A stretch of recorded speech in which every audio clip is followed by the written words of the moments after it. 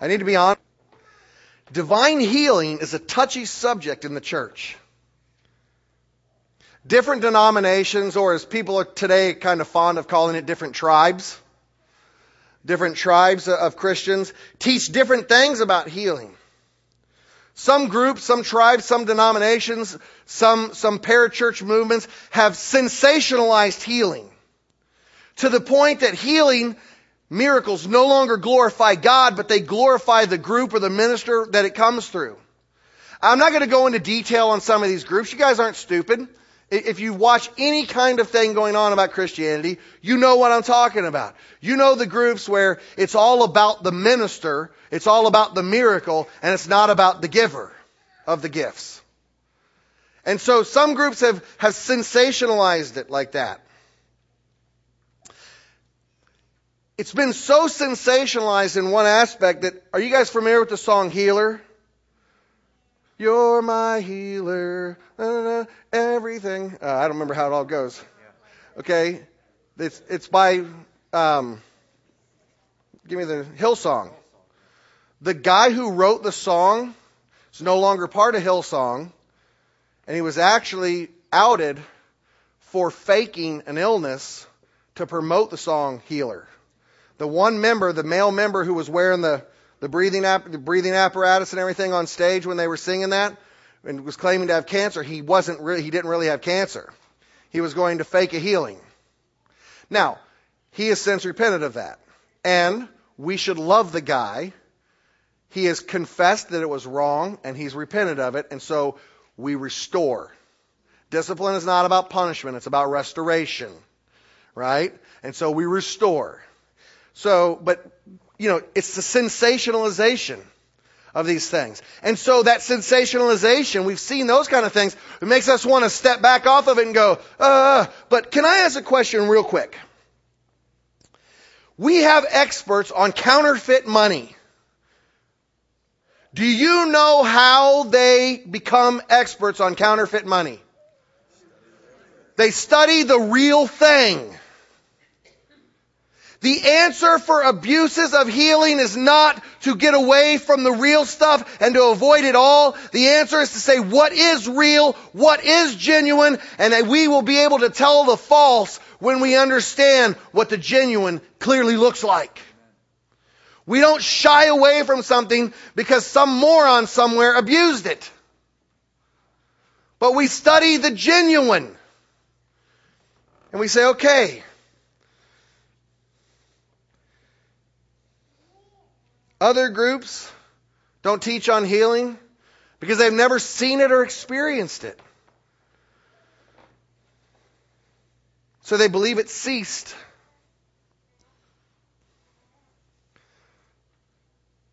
Taken to an extreme, we see cessationist churches who teach that all charismatic manifestations of God's Spirit have ceased.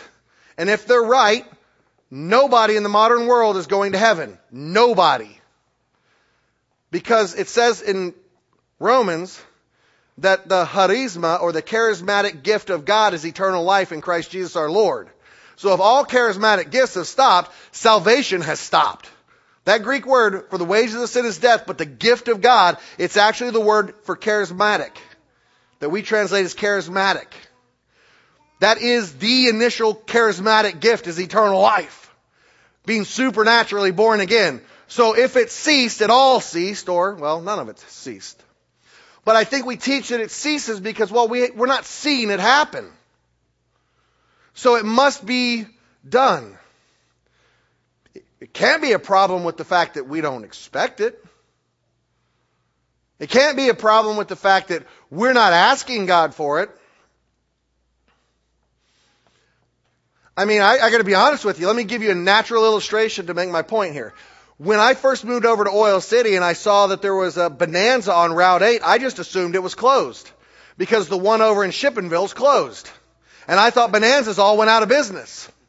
Let me just tell you something. The Bonanza on Route 8 is not closed, and it's actually good. Okay? Just because I wasn't experiencing Bonanza doesn't mean Bonanza isn't still existing. Right? Trust me. $5.95 lunch buffet. All the fried chicken and catfish you want. No, anyways. Now that I'm done with my commercial for Bonanza. So, do you see what I'm saying? Just because we're not experiencing it doesn't mean it's not real. I mean, there are people all over the globe who have never even heard of Jesus. Does that mean Jesus isn't real? No. Others have abused this by teaching that, well, basically, if we're not experiencing healing, well, it's a problem with me because my faith is messed up. It doesn't say that you carried your infirmities and diseases on the cross. It says that Jesus carried your infirmities and diseases on the cross. Casting Crowns puts it this way in one of their songs. Not necessarily about healing, but they say in the song, Who Am I? Not because of what I've done, but because of who you are. And not because of who I am, but because of what you've done.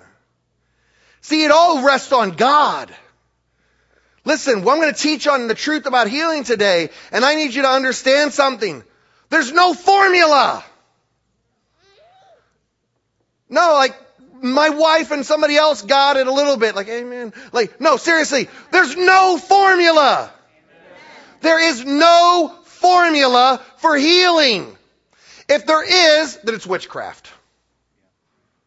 Right? That's what witchcraft and sorcery is. We follow the right steps, we do the right things, and we manipulate the spiritual forces, and they have to obey us because we did all the right things. In many places, healing is being taught basically as another form of idolatry and witchcraft where we can manipulate God to do our bidding. There's no formula for healing. There are some ways that healing is described, but it's really interesting. I'm going to be talking over one of those things today out of James where it kind of looks like a formula. But keep in mind, there's more places in Scripture where people are healed not following what it says in James than following what it says in James. There's no formula. So if you're not healed, it isn't because you messed up the formula. It isn't because your faith was too weak. Because let me just tell you something. Your faith, it is too weak. You can never muster up enough faith. Peter sunk on the water when he was walking towards Jesus. Not because he lacked confidence in himself like some heretical Bible teachers want to teach today, but because he was lacking confidence in what Jesus could do. Jesus said, "Oh, you of little pistis," in the Greek, which is faith in Christ. Oh, you of little faith in Jesus' ability. It all rests on Jesus. It all rests on Jesus. Long story short, all of this stuff's caused healing to be a touchy subject. I might have even caused some of you already to shut down, and I hope that I haven't. But that could have happened, and I hope that it didn't. It's a touchy subject. All right, let me get a little personal real quick, okay? Sarah and I have had people tell us that we have a faith problem because Sarah hasn't grown a new leg. Really? Jesus told you we lacked faith? Well, if you had enough faith, she'd grow a new leg.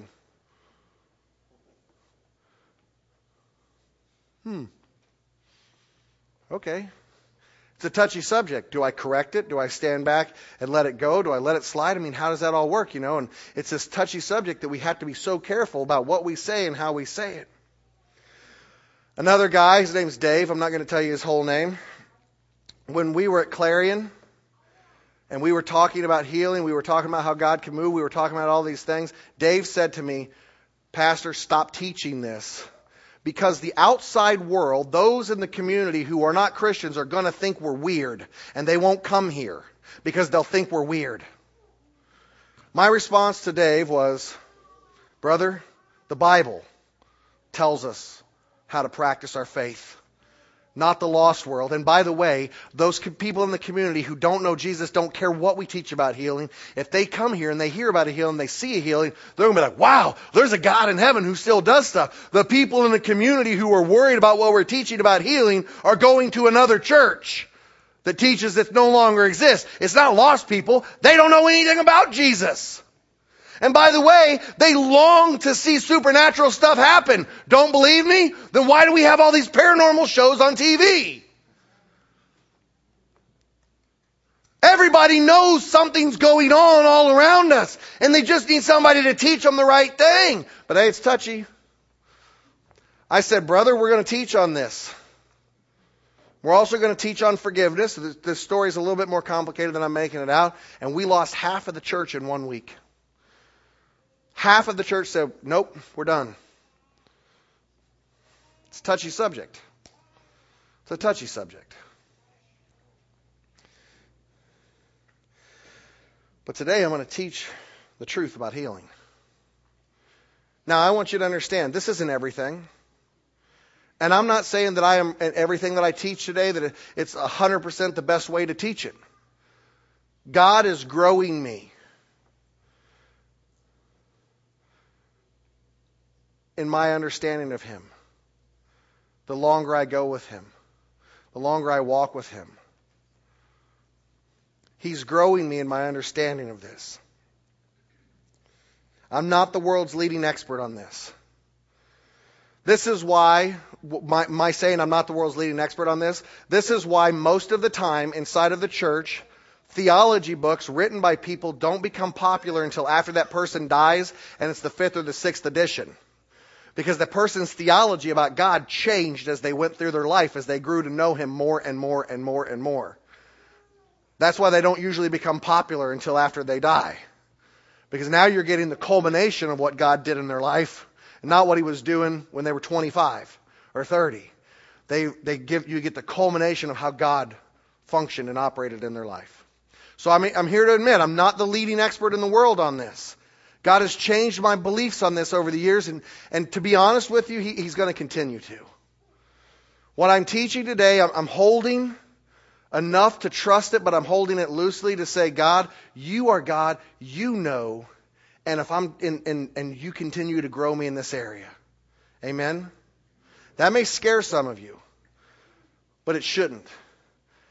You don't want a guy who thinks he's got God all figured out, because then he thinks he's God. And there's one thing I know. I'm not God. So I've got to continue to grow in this. So let's open our Bibles up to James chapter 5, starting in verse 13. I know a little dark to see. I didn't realize it wasn't the best background for this morning. So, as a matter of fact, so they can see this a little better, would you kill these? So, I'll be fine. So, James chapter 5, verses 13 through 18. Here's what it says, reading from the English Standard Version. Is there any among you suffering?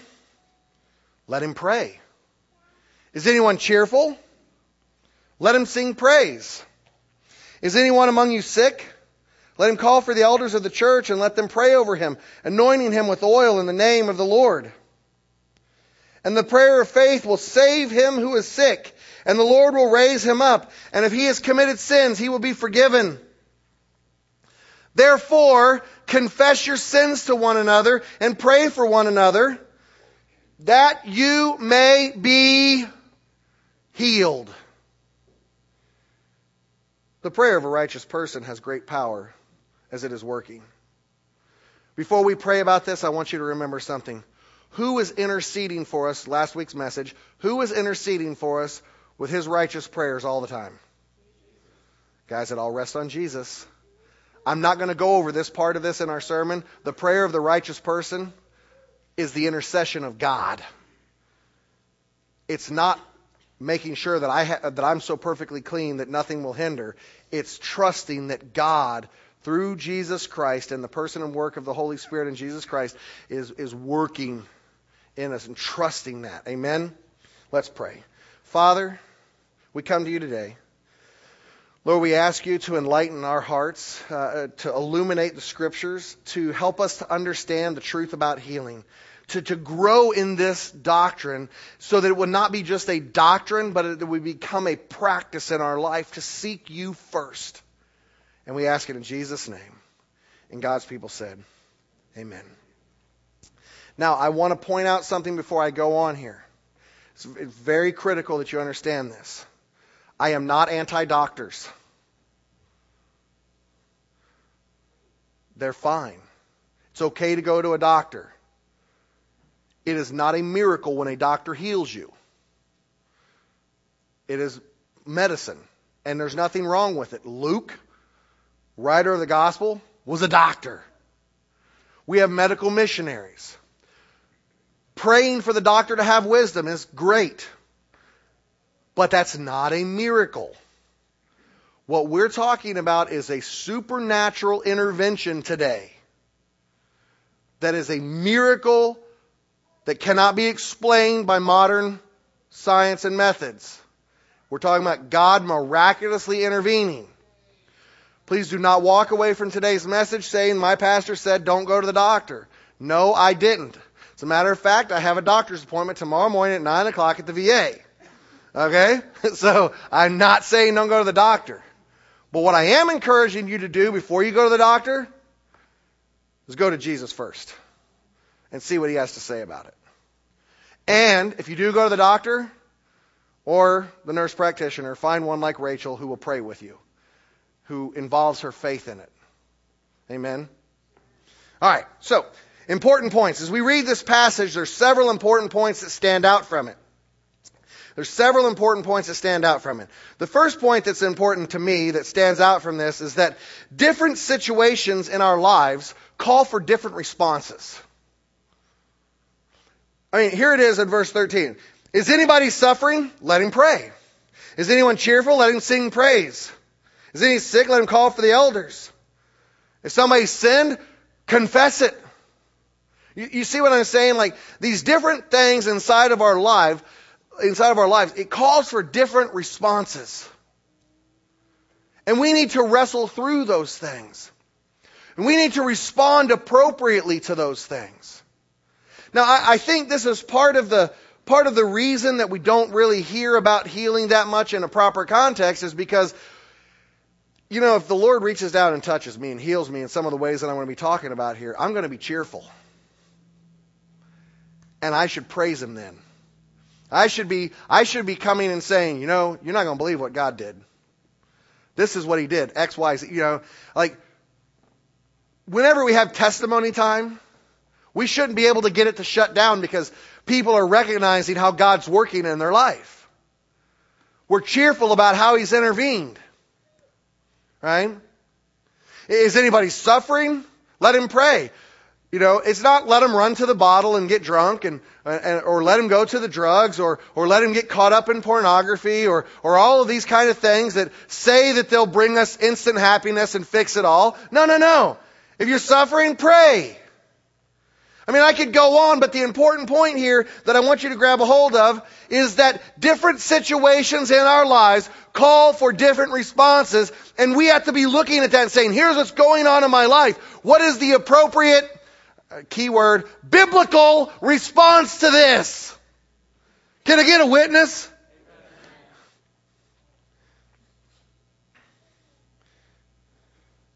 One of those responses is that when we are sick, we are supposed to pray with other believers for healing. We're supposed to pray with other believers for healing when there is a physical infirmity on our life. This passage says that we're supposed to anoint people with oil. It says, call for the elders of the church, have them anoint you with oil, and pray over you.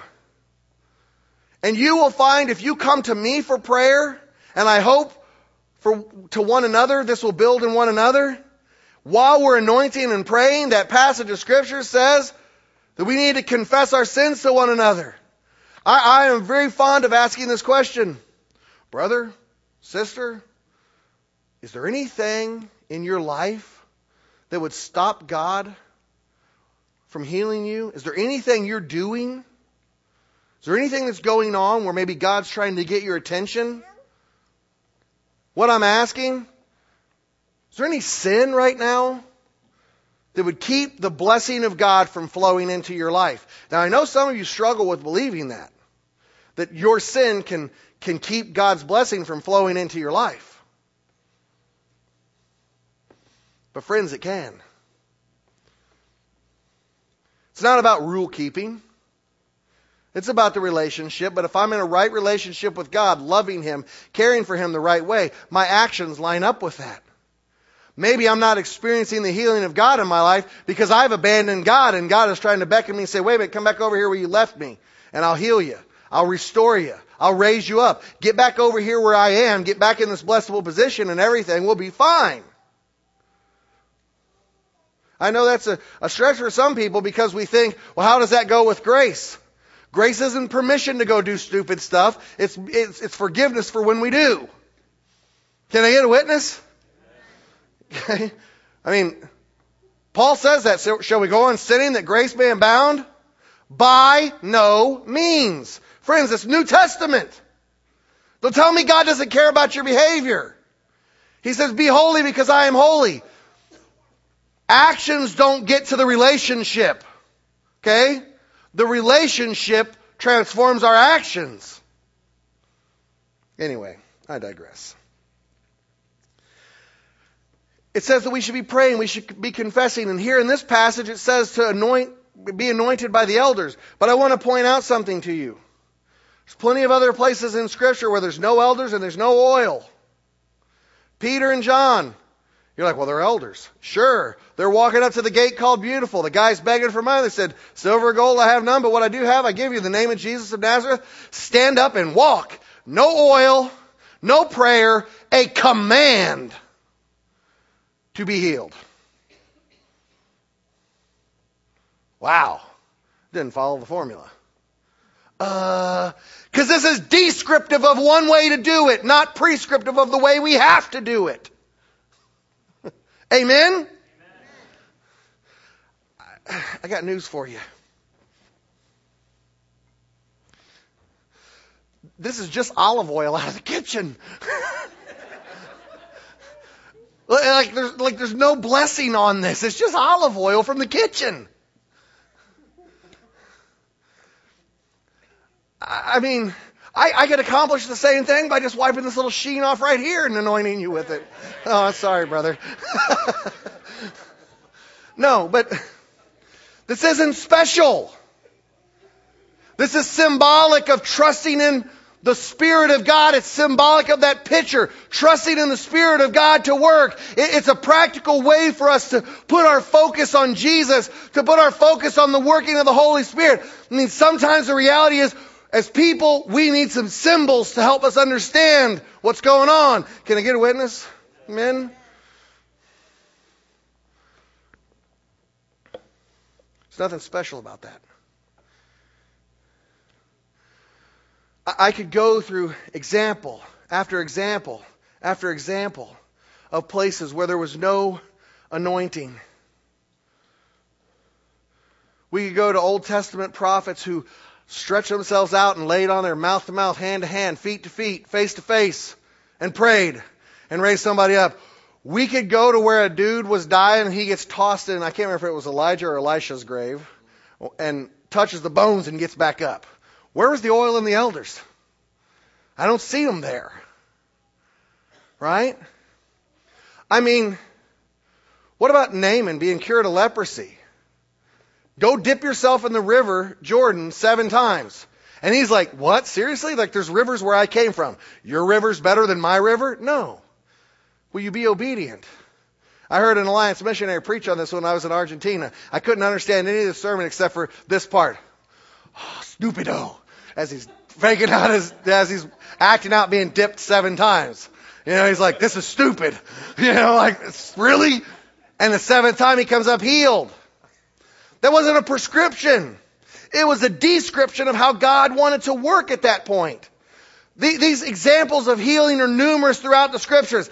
Listen to me. Grab a hold of this point. Say it with me. There's no formula. Say it with me. You ready? There's no formula. There's no formula.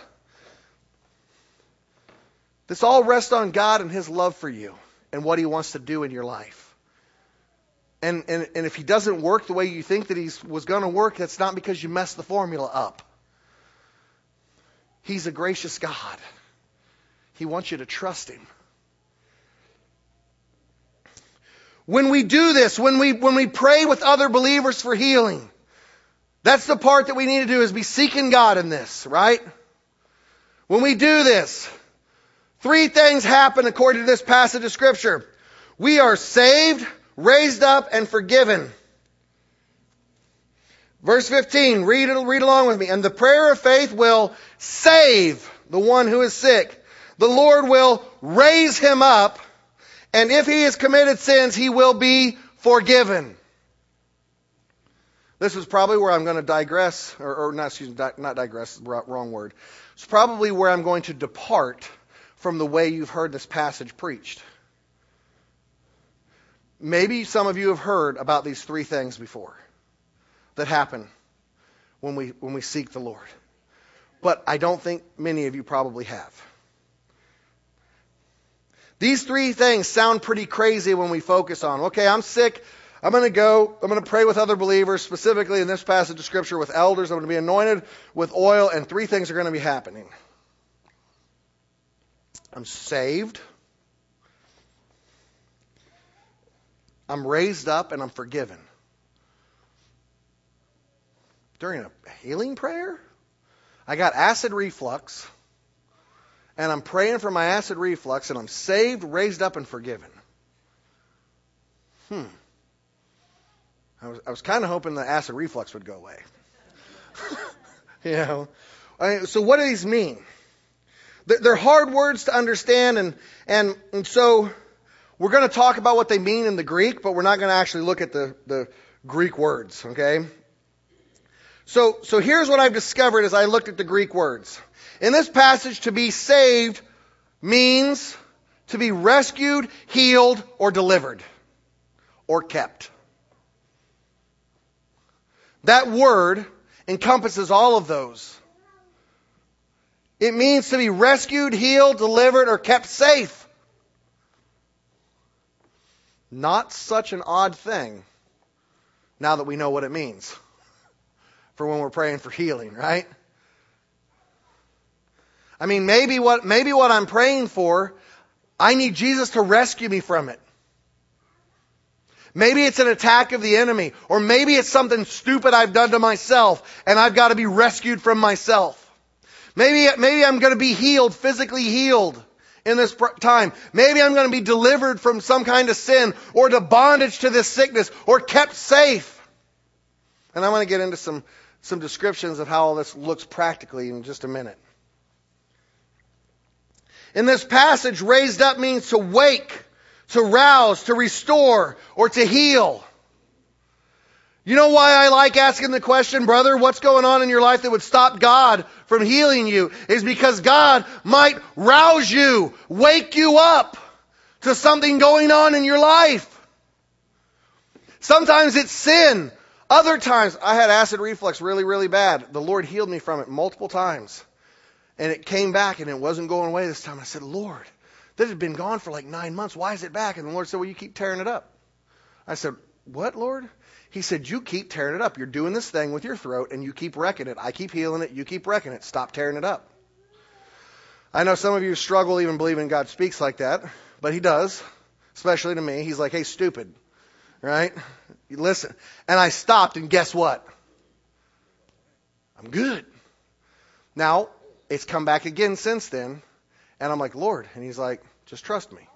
And I don't know what He's doing. I don't have any idea what He's doing now. And when I say it goes away, I mean I feel like the Lord says, stop taking your medicine, it's gone, and boom, it's gone.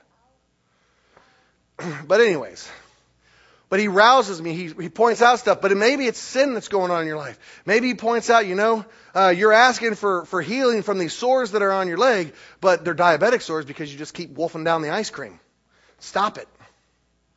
I'll heal you, but you need to stop doing what it is that's putting you in this position. And some of the things that we don't really like to hear, but I want you to go read in the Corinthian epistles about the communion there, could actually be a physical sickness caused by God to get your attention, to get you to stop an actual sin. Maybe it's gossip. Maybe something's going on. Maybe you're having an affair. Maybe you're addicted to pornography. And the Lord is using a physical sickness inside of your life to get your attention, to get you to quit. It says in that passage out of Corinthians, it says that if we approach the table of the Lord in an inappropriate manner, we drink judgment on ourselves. And then he goes on to say, this is why many of you are sick and have even died. I know it doesn't sound too gracious. It's not like, oh, Pastor, come on with the God's judgment thing. No, look, he says that. He said it, not me. Like sometimes he lets the bad things go on in our life to get us our attention.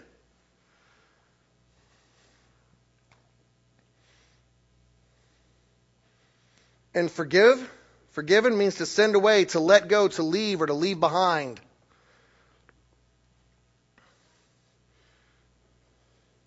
We're forgiven. The things are let go. It's sent away from us. It's left behind. I mean, I guess this isn't such a bad thing about healing. It's such an odd response about healing at all. While these definitions may be helpful, they don't fully reveal the truth about what can happen.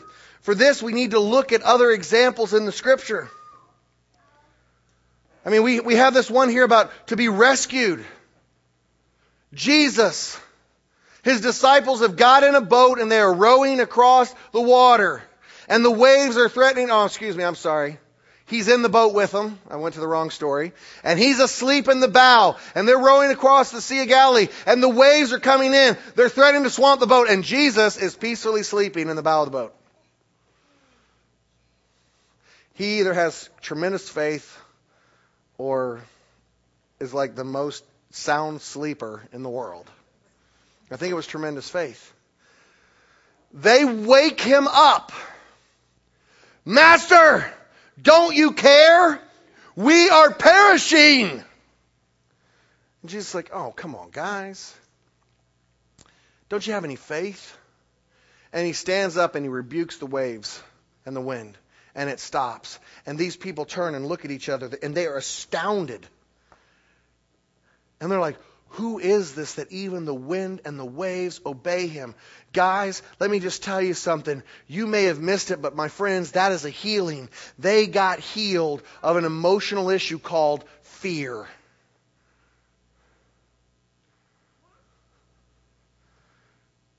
They got an emotional healing in the area of fear.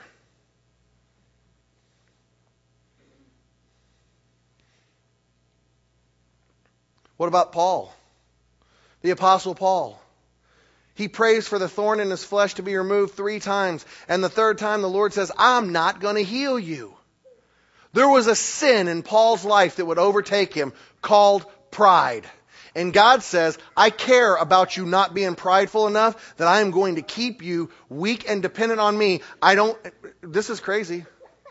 I'm going to say something a little crazy, and some of you guys are struggling with this. God knew that during Paul's lifetime, Paul was never going to be the kind of Christian that he needed to be, that he wouldn't get prideful. So he left him with the thorn in the flesh for the rest of his life. God chose to leave Paul with a thorn in the flesh for the rest of his life, and the majority of theologians agree it was Paul's poor eyesight. Interestingly enough, wasn't that what God did to Paul on the road to Damascus, was striking blind? Go read Paul's letters. In one of Paul's letters, Paul used a secretary a lot of times to write his letters. He had a Polly. And he said, Polly, write this down for me. Right? But this one letter, he says, I, Paul, wrote this with my own hand. See my big letters? That's why people believe it was his eyesight. Because he wrote in really big letters so that he could see them. See, what God chose to do is to use this thing in Paul's life to save Paul, to rescue Paul from the sin of pride. If God had taken away what was going on in Paul's life in this situation, Paul would not have experienced what God had for him. God had a purpose for this in Paul's life. Yes, I am suggesting that God will have a purpose sometimes with physical stuff in your life. With physical sickness in your life. The type of healing that Paul received here was spiritual instead of physical. He was kept spiritually pure before the Lord. God said, my grace is sufficient for you. In your weakness, my power is made manifest. Trust me. And Paul received a spiritual healing. So we've seen the disciples receive an emotional healing. We've seen the apostle Paul receive a physical healing, a spiritual healing. And God gave him peace with his situation. Guys, Sarah and I, we want to see her leg. Man, I am waiting for the day. My wife's leg costs over $30,000 every time we have to get it made. And I am waiting for the day that we're standing somewhere. It doesn't have to be in a church service. And God splits it open and ruins a $30,000 prosthesis, and bam, she's got a leg. And probably half the world is not going to believe me that it happened to her. They're going to be like, those people are lying. And I'm going to be like, I don't care what you think. I'm waiting for that day. But you know, God has given my wife and I peace in this, that if he doesn't decide to do that until we go home to be with him, we're okay with that. We trust him anyways. He's given us a spiritual healing. Don't get me wrong, we'd love to see it happen, and we're not going to stop pestering him about it. But if he doesn't do it, we're cool. It's okay. Peter denied Jesus 3 times and felt ashamed and condemned. Right? Didn't he? I mean, Jesus told him, you're going to deny me 3 times before the rooster crows. And Peter's like, never, Lord, never. And then Peter did it. And then when the 3rd time, Peter realized, oh my gosh, I've done it. I feel ashamed and condemned. He felt so ashamed and condemned that he abandoned his mandate to be a disciple of Jesus and to go and make disciples for Jesus, and instead had returned to the family fishing business, which is where Jesus found him. Out in the boat, casting nets in the water, catching fish instead of men. And Jesus beckoned them in from the shore and had some fish prepared for him. And he looks at Peter and he says, Peter, do you love me? And Peter said, yes, Lord. You know I do. No, Peter, look me in the eye. I know that I'm embellishing it a little bit here. Peter, look me in the eye. Do you love me? Lord, you know I love you. Then feed my sheep. Peter, a 3rd time, do you love me? Peter can't take it anymore. See, Jesus was restoring him. Jesus was providing emotional, spiritual renewal, setting him free from the bondage to his past sins and failures, and saying, those don't define you anymore, Peter. It's not who you are anymore. You're a different person in me. These failures won't define you. These failures aren't who you are. People sometimes struggle. They say, Pastor, why do you let people do ministry and mess up and have all these screw-ups? I say, because failures don't define us. Jesus even shows up in the failures. And he will set us free and deliver us and help us to move forward. Let that sink in.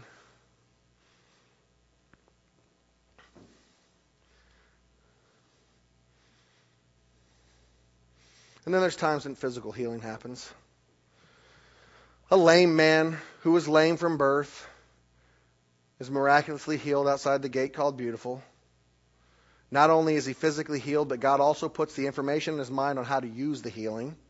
He'd never walked. He had no idea how to walk, and yet he gets up. First thing he starts doing is leaping and running. He went from never walking to leaping and running. That doesn't happen. Guy has a withered hand. Stretch out your hand, it's healed. People are raised from the dead. On the day of Jesus' crucifixion, guys, there were a lot of people who were raised from the dead. It says in the Gospels that the tombs were broken open in the city and the dead came out alive. Like, we miss that a lot. Lazarus was raised from the dead. Multiple people raised from the dead in the Old Testament. The Apostle Paul was healed. This person was healed. That person was healed. I mean, it just goes on and on and on. And so there's physical healing. When we understand healing in this way, then it helps us to approach this promise in the passage in a whole new way. John Stumbo on Thursday night at Mahaffey Camp, we went over there, we listened, he's our president. He was talking about healing, which is not why I'm preaching this message, but the illustration was too good to not steal it from him. Okay? He said, some of you, when you come forward and you ask God to heal you, and you're standing at the altar for 15 minutes and you sense that nothing has changed, you go back to your seat and you say, well, that prayer has expired. He goes, since when do prayers have a 15-minute expiration date? He said, man, we give our milk 2 weeks. He goes, they don't expire. Some of you have been praying for healing for certain issues for years. And you think that God is not listening, and you think that those prayers have expired. I want you to know something. The scripture says that your prayers are like an incense, a continual smoke incense up an offering in front of Him. They're still there. They haven't expired, and we might add some more to them today. Man, I thought that would get people excited. Let me just tell you something. Your prayers haven't expired, and we're going to add some more to them today. Amen. Hallelujah. They haven't expired. There's no expiration date on prayers. Amen.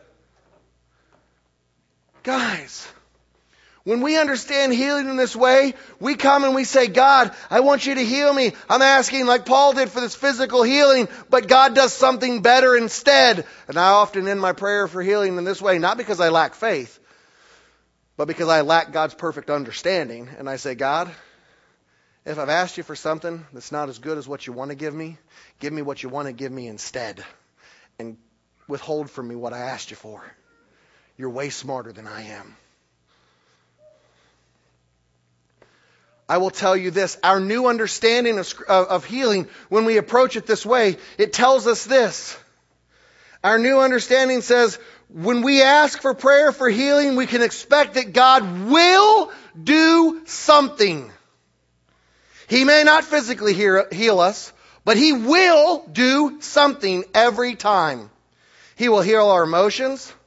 He'll set us free from our past or give us peace in our situations. And sometimes He will even miraculously heal us physically.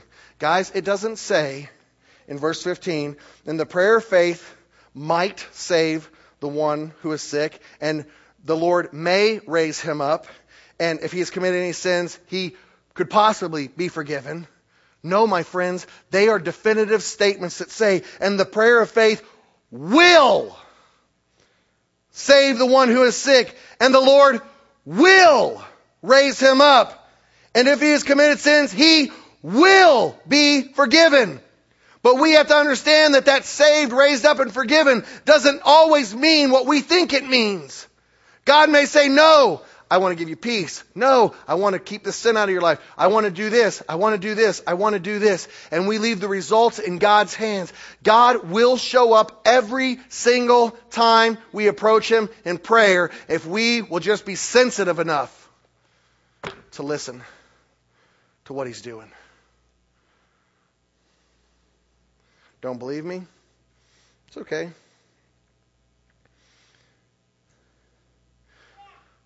But I hope that you will choose to believe me. Because Elijah believed God, and that's why he approached God in great faith and prayed for 3.5 years that it wouldn't rain, and it didn't rain. And then when he prayed that it would rain, it did rain. But just in case you don't believe me, we have homework. Monday is Mark chapter 4, verses 35 through 41. And guys, we're not done yet. We're going to have an altar call. Okay? We're not done. The message isn't done. And if you end up needing to go, that's fine.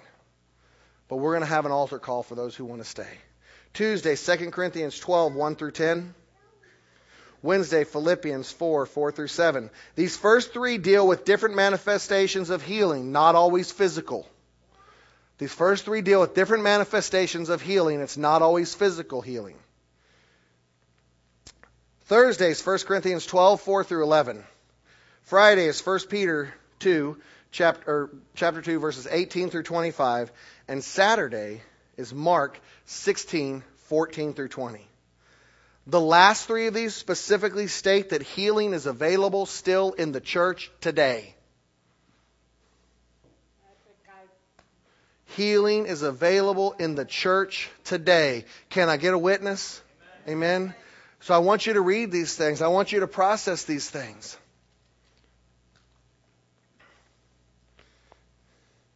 Before,